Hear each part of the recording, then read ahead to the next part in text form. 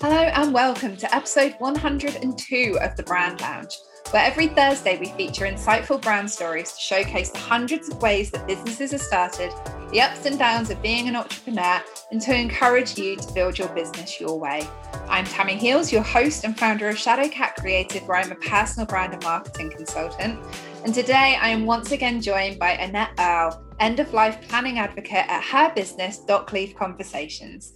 Welcome back to the show, Annette. Hey Tammy, great to be here. Thank you so much for joining me again. In the last episode, listeners, Annette and I talked all about planning for the unexpected and how to make sure that your business is looked after should it outlive you.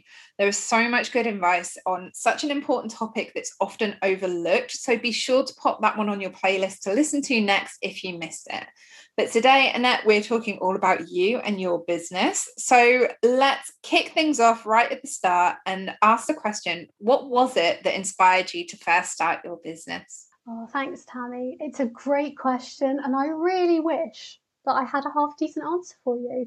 But the answer is so boring and mundane. Let me have a go at making it sound lively and exciting. Essentially, I think this is just who I am. Ever since I was very young at school, I have always been driven to try to understand, those big questions. Why are we here? Where do we come from? Where do we go? And, I'm comfortable saying that I don't have answers for any of that. But what I do think is important is to ask some of those big questions. And in the first half of my working life, I've always been drawn to administrative type professions. I actually started my professional life as a librarian, and information, credible, authoritative information that can translate to knowledge and action is really, really important to me. As I've entered into my 40s, I realise I'm in the second half of my working life, and much as the first half in libraries, in project management, in administrative functions, it was quite useful. It didn't really feel particularly fulfilling or meaningful to me. If I didn't do my job, somebody else would. And the world, it would still turn and the sun would still rise. And that's all lovely. And we need people doing those jobs. But I wanted something more. I wanted to kind of go back to my roots of, what gives my life purpose? Because I hold a belief around the fact that it's not given to me, it's I choose it for myself. So I choose to make the second half of my working life meaningful. How can I do that? I really wasn't sure, but when I moved away from London to the West Country, I thought, okay, this is the time to figure it out. As luck would have it, I discovered through my searching an event in Somerset talking all about end of life planning. So I went along and I left that event knowing that I wanted to be the person at the front of the room. I wanted to be the facilitator. I did my research, as all good librarians do. I found a course that I could take to help me further my knowledge in this area. And so that's what I did in the first half of 2020. And at the end of it, I thought, okay, this is what I want to do, because I think I can use quite direct language and terminology, and I can say words like death and dying, hopefully not scaring other people, but quite authentically acknowledging this is a thing that happens. I think it's a thing we should talk about, and that we would have a healthier society if we were able to destigmatize conversations around death. And I thought, you know what, that is something worth doing. That is meaningful, that's fulfilling work. And as somebody who does believe in giving her life meaning, I thought right from the get-go, I'd write my own epitaph, because although I don't plan to have a gravestone, if I did, it would say on it, she did her best, because that's all any of us can do. And my way of doing my best in this world to show up, and hopefully when I shuffle off the mortal coil, the world will have been temporarily better for me having been in it doing this work. And honestly, that is not something that I could say about managing meetings. So there we go. Well, look, hey, I mean, meetings are great and all, but yeah, I absolutely love that. I love that the driving force behind your business is that sense of purpose and that sense of the fact that, and I'm not trying to put words in your mouth, but the fact that you found something that brings you joy, even though it's generally considered a topic that joy is not a part of, which is baffling and wonderful and terrifying all at once, because, you know, as we talked about at depth in the last episode, kind of our deaths are inevitable, just as Thanos was. For those nerds out there, oh my goodness. Anyway.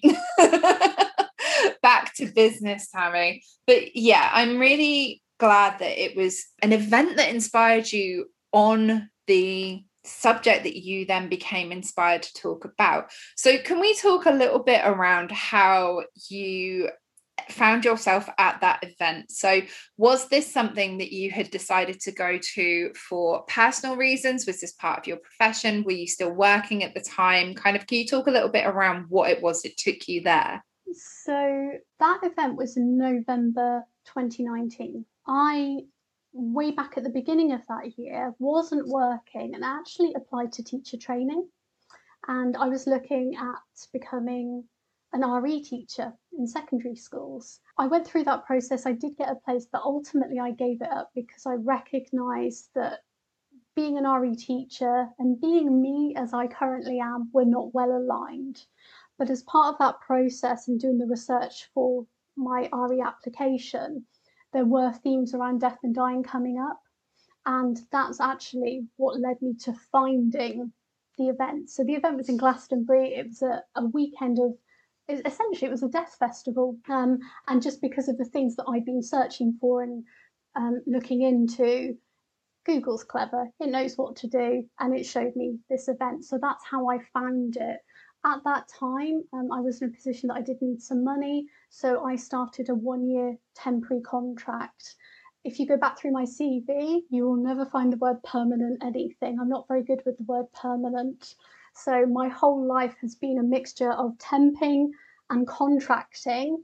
And it turns out, news to me, they're the same thing. You just get paid way better in one than the other. But actually, so having an end, I mean, just as I'm saying this out loud, I've never thought of this before, but I quite like finite. So, you know, it probably makes sense that I would be drawn to death as a topic. And I just think, you know, what you were saying about joy, I don't know if that is the word joy isn't a word I would necessarily use for myself in my life, but definitely it brings me purpose, which for me is very similar. And I would challenge anybody, and it, regardless of your worldviews, if all of us were immortal in our bodies, the people we are now, but there is no end, what then would have meaning? Why would you bother doing anything at all? Why would you spend your life on Zoom? Because there must be better things to do, surely. But when something has an end, when something is finite, it suddenly gives real meaning to how you spend your time up until that point, especially when you don't know when that point is. That's really fascinating to me because for me, end of life planning, people associate with death. If you choose to, you can associate it with life. End of life planning is one of the most life affirming things you will ever do. But it's a choice and it's not for everyone. But I revel in it. I love that. I love the fact that you can talk so openly about it as well. And I love the irony that nothing has been permanent until you found a career in the most permanent of things. I find that that's very amusing to me in a said with love, but yeah, I find that quite amusing. So when it comes to approaching the subject, because it is quite still considered a taboo and it can be a very sensitive topic, it can be a subject that people feel very uncomfortable talking about, either within themselves or with other people, because, you know, it is facing your own mortality at the end of the day and having to put plans in place for that. And in a world where every other conversation is around manifestation, I imagine that there's a little bit of curated fear that comes along with planning for the worst and rather than inviting it. So do you feel that you have always been of that kind of, you've always had that ability and that, I don't want to say personality, but that approach two topics and conversations where you can be quite pragmatic about it? Or do you feel that that came into play as you were learning more around the planning and end of life advocacy? No, I would say that's who I am. So you introduced me right at the beginning as an end of life planning advocate. It's taken me a while to even get that far, because what am I? This for me isn't a job. It isn't, I know we'll probably get on to talking about business, but this isn't actually my business. This is who I am. So that means that I take a slightly different approach to it, because I would be doing this in my world. The only difference is that I'm trying to encourage other people to think about it too. I think you would never describe me as an optimist. I consider myself to be a realist. But I'm certainly, although I'm not a practical person by nature, I am a pragmatist. And what this really comes down to is I hold one central fundamental belief around this work, which is that every person has the right to a good death. And that drives me. I think every single person has that fundamental human right. So what does that mean? Because a good death means different things to different people. And we should acknowledge that we are not all the same, and that is okay. But my thinking is, what is a good death? What do I think, everyone should be entitled to? I think at the end of the life, you should be entitled to pain-free end of living. And that's well outside my arena. I also think you are entitled to dignity. I think that should be a right. You have the right to die with dignity, and also, as far as possible, with peace of mind. So I don't have a utopia. I'm not an idealist by any stretch of the imagination. But what I see is that we come into this world, and in our society, at least, we have a checklist that we're given. We're not aware that we're given it until we fail to check the boxes, but it goes along the lines of go to school, take many exams and do well in said exams. Up until perhaps recently, go to university, that's the ideal. Find life partner, climb corporate ladder rungs in career, whilst having a family, whilst maintaining your holidays and your cars and living somewhere lovely and just doing everything all the time. You should be happy if that's what you're doing. And if you fail any of those check boxes, you have failed at life. And I reject all of that. I don't agree with all of that. Perhaps it works for some people. But what I don't see on that checklist is the bit after work, the bit after you've raised your family, if you're going to have one, the bit that is about you, the person. Where's the checklist that says, insofar as possible, be happy, be fulfilled, do the things, insofar as they don't harm others, that fill you with joy? And that also applies at the very end of your life, whenever that may be.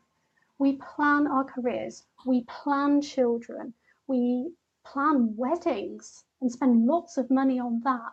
But we don't give consideration to the one event that is definitely going to happen in our lives, and that will have a ripple effect on people around us, but we'll just deal with it when the time comes. And that's the worst possible time to deal with it. I can say all these things quite comfortably. It aligns very much with who I am and how I think. And I feel almost a sense of, I'm very conflicted. I feel like, who cares what I think? It's just my opinion. But also, perhaps I can be an advocate for other people who feel similarly to me, but perhaps I'm not as comfortable in saying the words out loud. And I speak for those people who want to have agency at the very end of their lives. We're given it throughout, we're told to take responsibility right up until the end, and then it's very often taken away from us. And I'd really like to challenge that and go, no, I would like agency over the very end of my life, because until you're dead, you are still alive. You do still have agency, and that matters. And that's a message that I just really want to convey. I absolutely adore that approach. And as someone who finds the societal checklist incredibly irritating and has done for the majority of my life, it's really interesting when you have these open conversations about it, particularly with people. I mean, nowadays, in the world that we're living in 2021, I would say that I've been very fortunate to grow up in the generation that I have, in the fact that I had time before the internet, but I've also had that time where the internet has played such a huge role on the way that society is grown, and we're able to find communities and like-minded people much easier. We are able to be aware of options, opportunities, and alternative points of view, both supporting and challenging, to help us form our own sense of purpose, our own view of how we want our lives to grow and progress.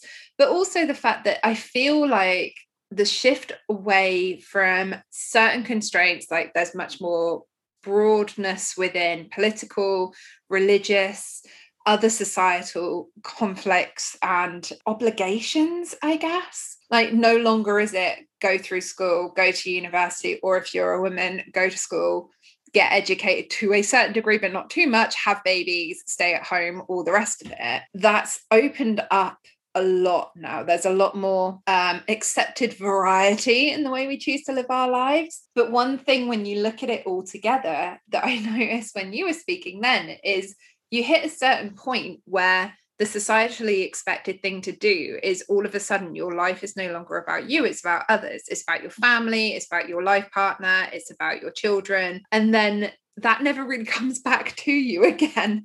It's like the older you get, the less your life becomes about you. And that just feels ridiculous, because actually it's all about you. It's the only time that everything is about you is when it's you in your life. And we may go as far as retirement, but I feel like after retirement, which again is an option that's getting less and less likely for a lot of people, whether you're working or whether you're self-employed or whether you're not working, whatever it is that you choose to do, retirement is actually becoming quite rapidly an outdated concept and not a possibility for a lot of people, whether you're saving for a pension or not. So the stage after that, the most significant life event after that, generally speaking, will be your death. And it's something that we don't talk about. And it's just baffling, isn't it, when you look at it from that perspective, when you take the emotion out of it? Absolutely. I think the really interesting question, and I have no answer for this, is what is the impact of us not talking about it? Because again, if you only think about these things at a point of need, it's going to be rushed. You may be able to have these conversations, you may not. You might not have time. So what if we were to dial it right back and start just having these conversations alongside everything else? As soon as you hit adulthood, essentially, this is something that should be on your radar. And there are a couple of reasons for that. One, I like to think I might be alone in this, but especially if I have a big decision ahead of me, I'm a fairly decisive person most of the time, but occasionally I don't know, do I go left or right? As soon as I pose that question through the lens of my deathbed, I'm on my deathbed, my life flashes before my eyes. What do I wish I would have done? I almost always can answer which way I want to go. And because I think it's important to regret things you have done rather than things you haven't. So when you think future me, what's future me? Even if it turns out to be the wrong decision, you could justify your thinking, and therefore it wasn't a mistake. If you look at your life through that lens of finite death, actually it course corrects you. This is what's important to me. This is what I need to prioritize. It's not always about the urgent stuff. It is about the important stuff. The thing that I do worry about with impact and in society as a collective is actually how, by not talking about end of life and death, how that impacts us, sort of, for example, in the workplace.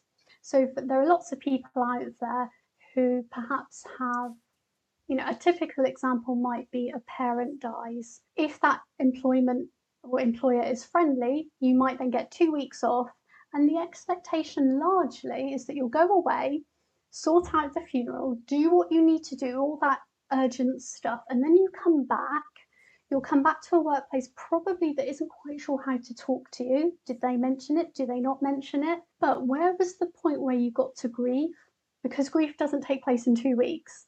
And it generally won't take place when you're being busy, which is what happens after someone dies. There's a lot of stuff to do. But where's the bit to decompress? Where's the bit where you can just grieve as healthfully as possible? But actually, we place all these demands on people. Sort this, do that, sort that account out, make these financial decisions, possibly fall out with family members. It might not always be that way, but that is quite a commonplace example.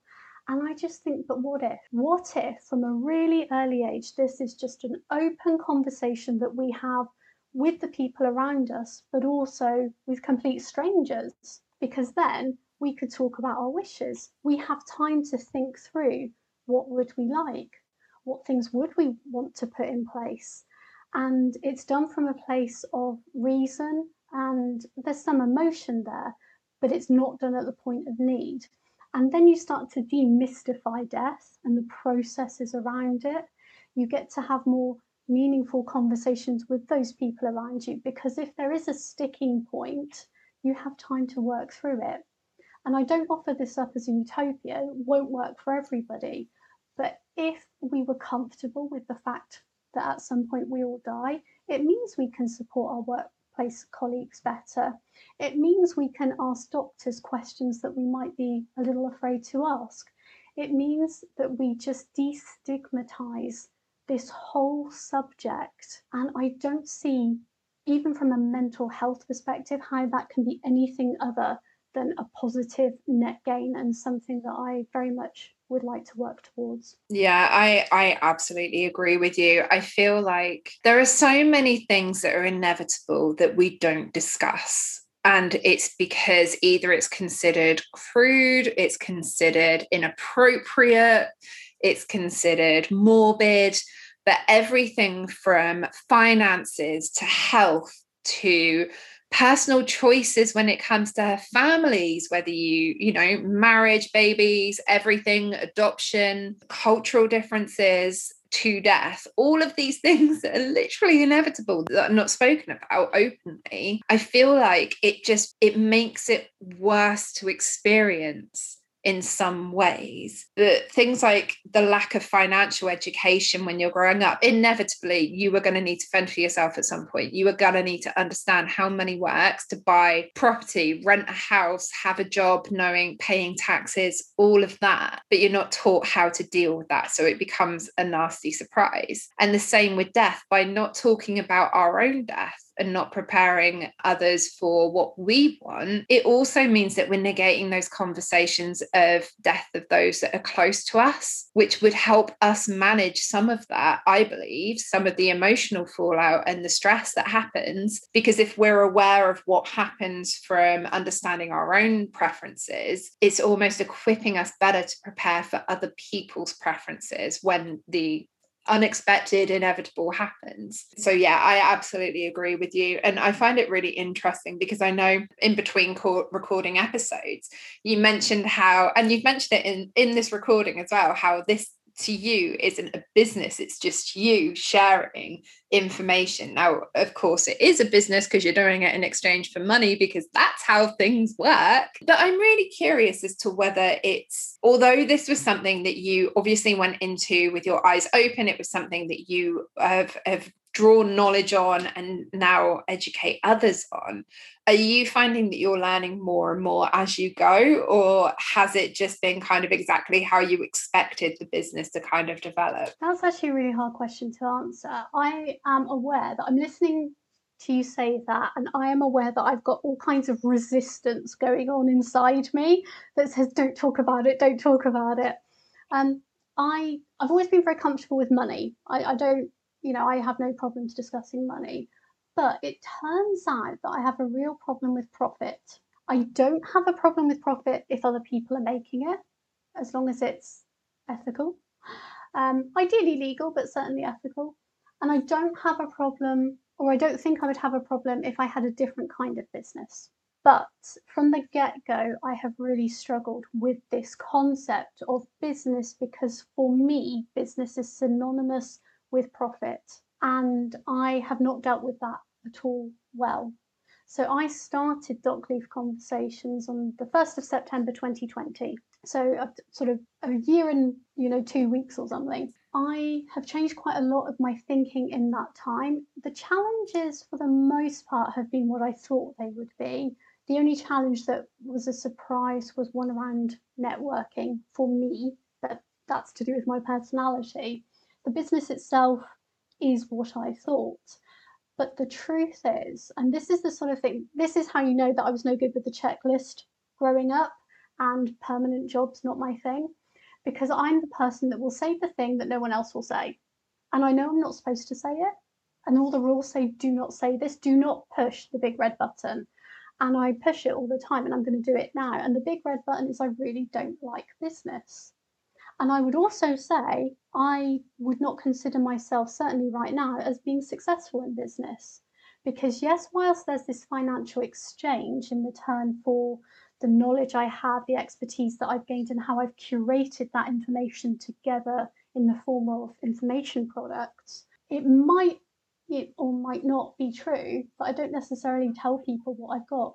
So I have created products that if you know where to look, you can go and you can pay money for them right now, except nobody does because I haven't told them they exist. And I share that knowing that that's the sort of thing you should not say on a business type podcast, but it's also true.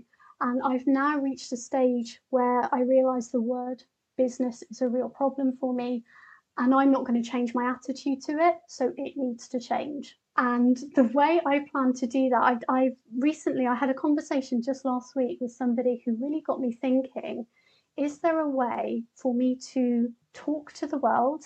And we didn't put a name on it, but I'm going to call it a company or an organization, because I think companies and organizations are not synonymous with profits. They can be, but they don't have to be, whereas business for me is.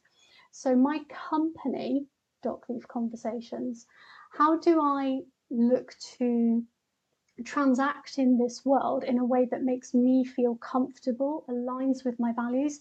And it was suggested to me that maybe there's a pay it forward model in here somewhere. I have some thoughts as to what that might look like, but immediately since having that conversation, my whole outlook and my attitude towards my quote unquote business has changed.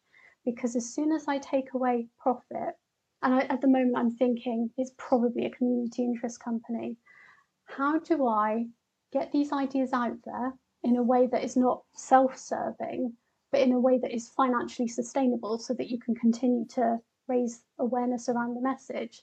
In doing that, I've changed my whole outlook. I now have a business model that I think I can pursue going forwards to make this work. But even though it's a business model, it's not a profit model. So there, in my rambling answer, you can see I've really struggled with this over the last year. I find it really interesting because, one, again, it's exactly, this is the thing. This is the reason why I started this podcast, because there are so many things that are left unspoken.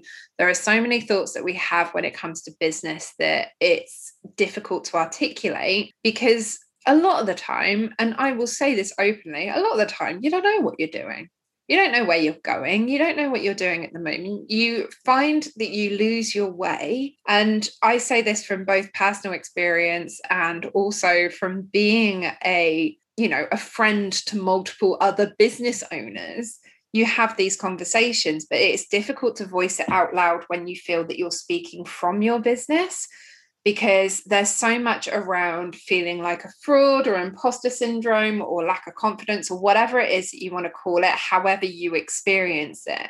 Or even if it's just falling out of love with your business, which is something that has happened to me on and off throughout the duration of running both my businesses. It's easy to slip into routines, habits, and getting bogged down with the day-to-day that you feel like you should, that is often outside influences. Funny enough, is often the business version of the societal checklist. So it's like, you should be posting on social media, you should be talking about your business, you should not disclose how much money you're making unless it's got a massive amount of zeros and you're selling a blueprint or some kind of rubbish like that. And there are these unspoken expectations that literally no one is expecting of you, but everyone seems to collectively understand. So if this is the way that you have found that works for you, absolutely embrace that. And if you find in 6 months' time it no longer serves you, throw it in the bin and try something else. Like, that's the joy of it. And I think it was really interesting that from someone such as yourself, who is quite openly, you literally cover one of the biggest taboo subjects and you find it difficult to talk about business, It's exactly why we need to be having these conversations. We need to be opening up the floor so that you can sit there and go, I don't like my business at the moment, or I don't feel comfortable with profit. And it doesn't necessarily mean that I'm having a money mindset issue. It's just that I want something. Feel free to dive in. So I have a real issue with the whole money mindset thing and the idea of limiting beliefs. I'm sure I do have some, but I don't think that's the reason. It's not about putting my prices up. It's not about not valuing myself. It happens to be that what I'm doing around end of life planning, I think in my ideal utopian world would be part of social care. It would be just something that happens naturally and that we all have access to, and we don't really give it a second thought. It's part and parcel of our world. That isn't the world that we're in, but I don't believe that, for me, I don't want to exploit, which is how it would feel, life and death. I'm not interested in that. And I really have very little time for people telling me that it's limiting beliefs that are my problem. Happily, there is a marketer that I follow, and he titled one of his videos, "You don't have a limiting belief, you have a conscience." And I saw that and I went, that speaks to me. So, just to be really clear, no problem with other people making profit. That's how the world works. That's cool. I am a big consumer, very happy with that. Just this particular subject matter and the conversations. I'm interested in conversations. And for me, I care that they're inclusive. I care that they're accessible. And I could not bear it if someone did not do some planning because they think they couldn't afford to. I have no time for that. That is not the world that I want to live in, and it's not the one I want to contribute to. And anyone who then feels that I need to work on myself with my limiting beliefs around that, I'm afraid I just fully reject. I have no time for it. I think that's wonderful. I think that limiting beliefs are a big thing. I feel like they're now being used in at least some of the things that I have seen going on online. They're being used as a bit of a marketing gimmick, and money mindset, I think. I mean, it's the same with everything. Anyone who's listened to any of these episodes will know, like, you need to take what works for you, and you're well within your rights to ignore the rest. As someone who has recently identified that all of the time that I thought I had imposter syndrome but couldn't work out why it felt different to the way other people were explaining it, I've realized that mine isn't necessarily imposter syndrome because I've never lacked the belief I can do things. I've lacked the patience, confidence, and knowledge of how to get there. I've realized that mine is a lack of structure that I struggle with, not imposter. But being told for years that it's imposter because that's what other people have identified with. Like, you're well within your rights to turn around and go, you know what? I don't want to make profit from this. I don't want this to be classed as a business in the traditional context of the word. But it's not because I'm having limitations. It's because I want to approach differently. Absolutely. Go forth and be awesome and bring that to the world so that other people can understand there are different ways of building a business, and it's completely unique to you. Yeah, and to give yourself time to figure it out. Yes. So I think one of the things I have struggled with is visibility. I would quite like to be invisible. I am very happy in an invisible place. The trouble is, to do what I want to do, I can't be. So I have to make a decision. And actually, what you were saying there, yes, limiting beliefs are a thing. I think where I draw the line is where people try to tell you that it's all on you. Like, if there's a problem, until you figure it out within, all the answers are within you. Maybe, but maybe not. Sometimes there's a knowledge gap. Sometimes there's a confidence gap. Sometimes you need someone to hold your hand and show you the way. And I think one of the things that I am still challenged by, and I don't know which way I'm going to go, is I think I do want to be a disruptor. There are people doing similar things to me. I think there will be an explosion in this industry in the coming years. So I, as an early adopter of end-of-life planning work, I would like to set where that bar is in terms of quality, standardization, how we have these conversations, and make them as not for profit as possible so that they can remain authentic. In order to do that, I wonder, do I need to step into some sort of leadership role? I don't have any followers as yet, but if I want to disrupt and if I want to, share my message with this world, I probably need to get on a podium and put my head above the parapet. And that is really uncomfortable for me. So it's interesting because I have a head versus heart. There's the thing I want to achieve, but I don't want to follow the path in order to achieve it. So which do you go with? Is this bigger than me? Is my ego in the way? Or is my driver and my purpose so big that all my imposter syndrome, all my limiting beliefs, all the challenges I face, I can overcome because this is bigger than the person delivering the message? I would say, from a bit of unrequested advice and feedback as an outsider, it has been really informative and joyful to have these kind of open conversations with you, both in this episode and in the last one.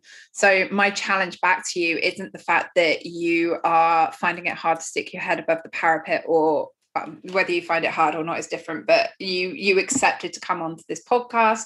I know that you are present across different channels. So it may just be that you haven't found the right strategy for you and the right platforms for you. And I think that this is something, again, that gets swept up into that should with small businesses, where social media is at the forefront of everyone's mind. But actually, social media as a business owner is minimally disruptive, as in, like, it's really hard to get your voice heard because we're all doom scrolling. And as a consumer, social media is a very disruptive form of marketing because you're expecting them to stop what they're doing to pay attention to you. Whereas actually more disruptive ways as a business owner and less disruptive for your audience, which is the better balance, are things like video content, podcast content, audio content, content that can go with them during the day. So short snippets, bits of audio, things that accompany them whilst they're doing other things. That kind of content is going to be maybe something that you haven't quite found your rhythm with yet, but will lead you to be the leader that you want to be in a way that feels more comfortable for you. So yeah, I would just challenge that maybe it's not that you are destined to forever be outside of your comfort zone doing content that you don't enjoy. It may just be that you haven't found the platforms that align with the way that you work best, until you build a team, or if that's your choice, and then can have others that can pass this content forward. Because the more you educate your audience, the more they're going to educate others. So by all means, educate away from social media and then let them educate through social media. Yeah, no, I think that's a really great point. I quite like that. So there we go. On a podcast, I'm receiving some free business mentoring there. Love it. Awesome. So, right, let's talk a little bit more specifically around your business, because I was going to go into a whole conversation around conversations, but let's start with your business name, because what that might be, Dockleaf Conversations. How did you come up with your business name? So it's in two parts. Dockleaf already existed in my mind and actually existed as a previous incarnation in my contracting world and has a very specific meaning. I knew I wanted to keep Dockleaf in there. Conversations, because that's really what I'm trying to inspire. And I quite enjoy taglines and straplines for things. So originally, when I came up with Dockleaf Conversations, my tagline for it was soothing the sting around death talk. And I'm still quite partial to that. I like that. But lots of people didn't. It was really, really divisive. And because I was new and I didn't have the courage of my convictions, I changed it. But it's still in there somewhere. So the idea of a Dockleaf conversation is dockleafs often, grow with nettles. You sting yourself, and, in kind of folklore, as it were, in old wives' tales, you pick the dockleaf to rub the sting, doesn't take it away, but soothes it. And that's what I think a Dockleaf conversation is. If you're going to talk about death and end of life planning, that's uncomfortable. And there's no way to take away the pain that is associated for many people in this area. But what you can do is minimize what that could look like through planning. So in the way that a dockleaf soothes a nettle sting, Dockleaf Conversations, and my name's Annette, and this is where Dockleaf comes from. As a baby, my dad nicknamed me Nettles, and that stuck through most of my adult life. So Dockleaf came as a play of nettles, and then when I was thinking of this, Dockleaf Conversations, soothing the sting around death talk. Love it. I love a good tagline. I love a good metaphor. I love meaning behind business names. I think that that's wonderful. I hadn't even made the connection between Annette and Nettles and Dockleafs. That's, yeah, brilliant. I love that. That's such a wonderful story. I'm surprised that the tagline didn't resonate, but maybe that's something that you can bring back in the future if it still feels like it fits. Yeah, I possibly. I'm not. I haven't quite decided. I think Dockleaf Conversations very much started as an extension of Annette, and at this point in time still is. Without me, there's no Dockleaf. But now that I'm stepping into this, okay, this is bigger than me. The success that I'm looking to achieve is not about me. Then I think it becomes its own entity. So again, in my head, I mean, it's not written down anywhere. You won't find it anywhere. I'm thinking what I'm trying to achieve, sort of basically different spaces, talking about death in different spaces and different ages in all places. And just this idea of let's take this conversation nobody wants to have, but lots of people do have it, but it's siloed. And let's just open it up. Let's talk about it in football stadiums, in libraries, in cafes. Let's do all of those things at all ages. You don't need to be older. You don't need to be ill. Let's just talk about it and see what happens. So I'm not sure, but I do still quite like soothing the sting around death talk. Yeah, me too. Big plans and big conversations, but again, super important. So when it comes to your branding and your brand identity, what's been your journey when it's come to develop your brand? Have you found, did you invest in it with someone else? Have you invested time in it? Are you just kind of winging it for now? I'd love to hear more around that. Winging it all Brilliant. the way from day one. No one else. I will say my husband has helped me. Like I say, I want this. He uses Photoshop at a pretty basic level, but I don't use it at all. And so everything you see that is created is me. Copy, branding, image, everything is just me. I'm no graphic designer, I'm no copywriter, but it's really important to me that it's authentic. So I wouldn't at this stage outsource even if I could, because I can speak to something that I have created. So I often look at my brand colours in particular and go, who in their right mind puts those together?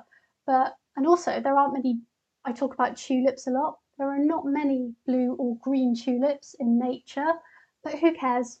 And I like it. And I think it's really important to like your own brand, even if not everyone else does. I love that. And I think that for yourself in particular, from my perspective, your branding is particularly strong when it comes to tone of voice, the words that you use, the way that you speak and your approach. That is definitely, from my perspective, the differentiating factor that you have with your branding when it comes to talking about this.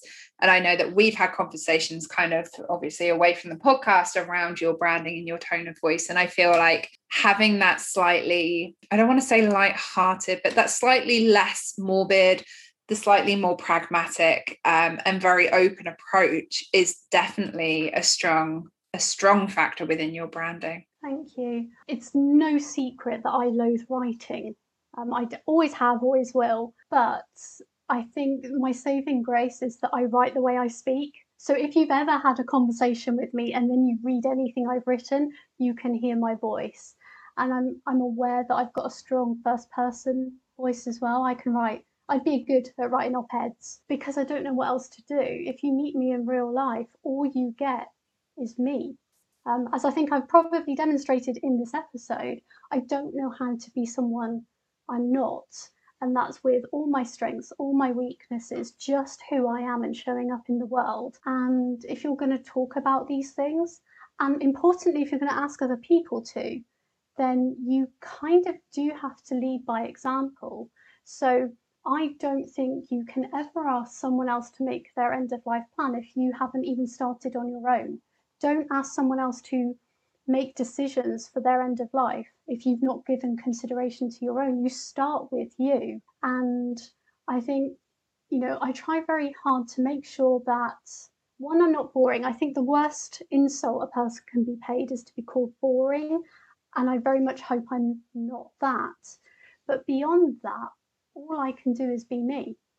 And I am no different in real life than I am online on social media. And if that shows through, it means that hopefully people won't be focused on me, but they'll be focused on the message, because there will be no disconnect between the two. Brilliant. Yeah, and I think authenticity and being true to yourself is always going to be the best place to start when it comes to communicating from your business, particularly when you're talking about something that's so sensitive and so difficult in most circumstances to talk about. You need to be coming from a genuine place, because it will immediately put the spidey senses on edge, and people will feel uncomfortable in addition to already feeling uncomfortable, and that's not something that we want.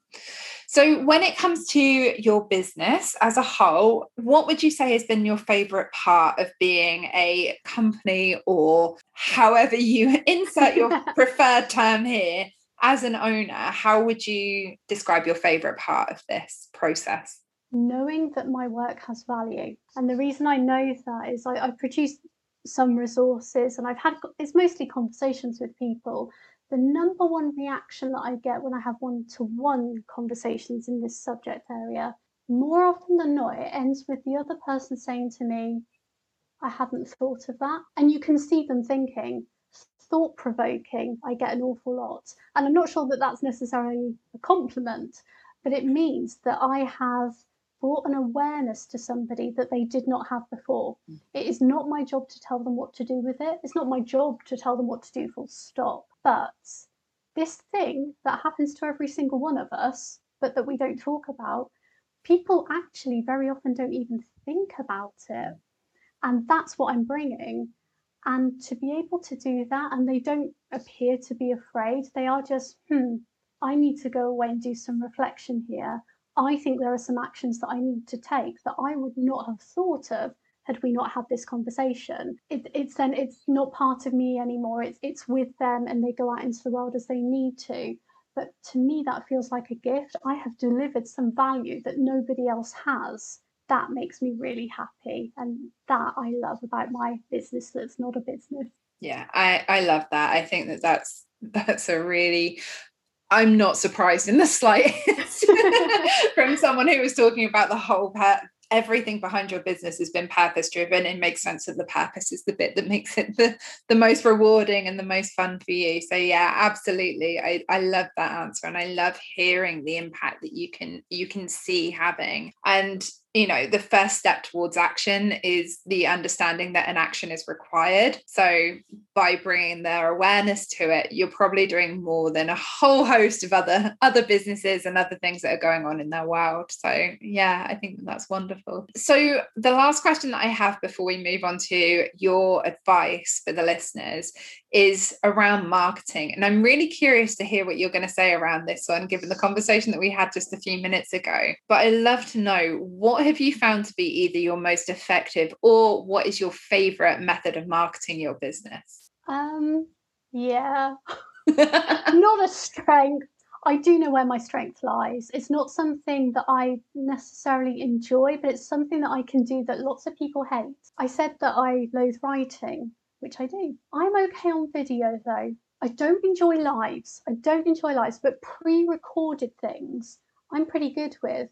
And I never script anything. I'm sure listeners will not be surprised to hear that. I wing absolutely everything. There are no notes. I turn on the camera and I find out what I'm going to say at the same point everyone else does. But for some reason, it works for me. And I think it goes back to that authenticity thing. It's not that I particularly enjoy hearing my voice or looking at myself on camera or any of those things, but I can do it. And I have a very expressive face. I talk with my hands all the time. I can't not. And I think the energy that I have in my messaging comes through better with me on camera. And the reason I know this works is basically because lots of people have told me, you're really good on camera, and I wish that I could do that. So there's clearly something in there. I am more effective in a video than through any other kind of marketing means or media. So that probably is my most effective form. It's not my most enjoyable, but I can do it.